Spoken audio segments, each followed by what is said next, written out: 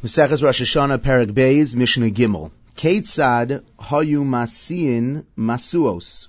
How in fact did they go about lighting the torches that, as we explained yesterday, would communicate the fact that Beis Din had declared Rosh Chodesh from community to community before the takana that required sending out messengers, shluchim, so they would use this fire signal system from mountaintop to mountaintop to ensure that the declaration of Rosh Chodesh that took place in Yerushalayim was communicated in fact throughout the country. So asks the Mishnah, Keitzad hayu masiin masuos. How in fact did they light these fires, these torches?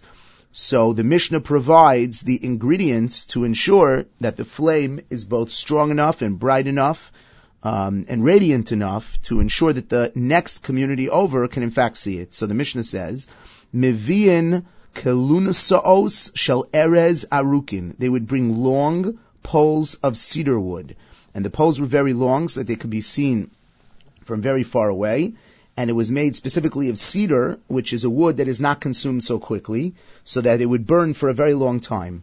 Vikanim ve'atzei shemen uneores shel pishton.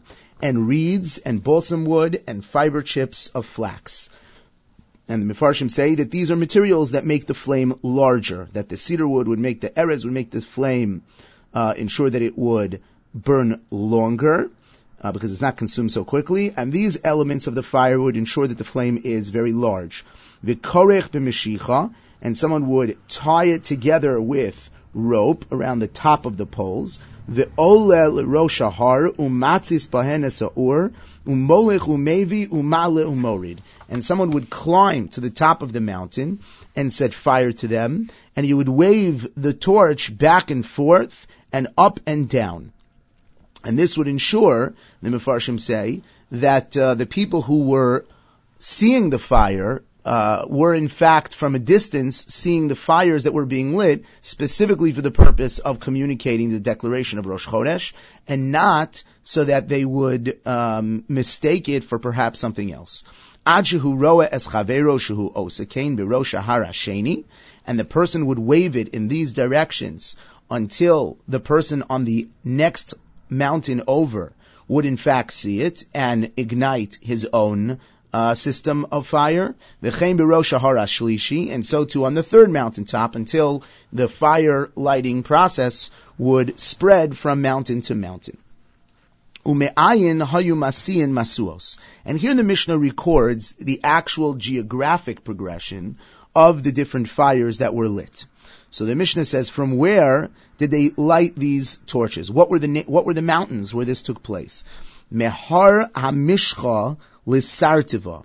From the mountain of Mishcha, the mountain of olives, from Har HaZeisim to Sartiva. That was the first jump.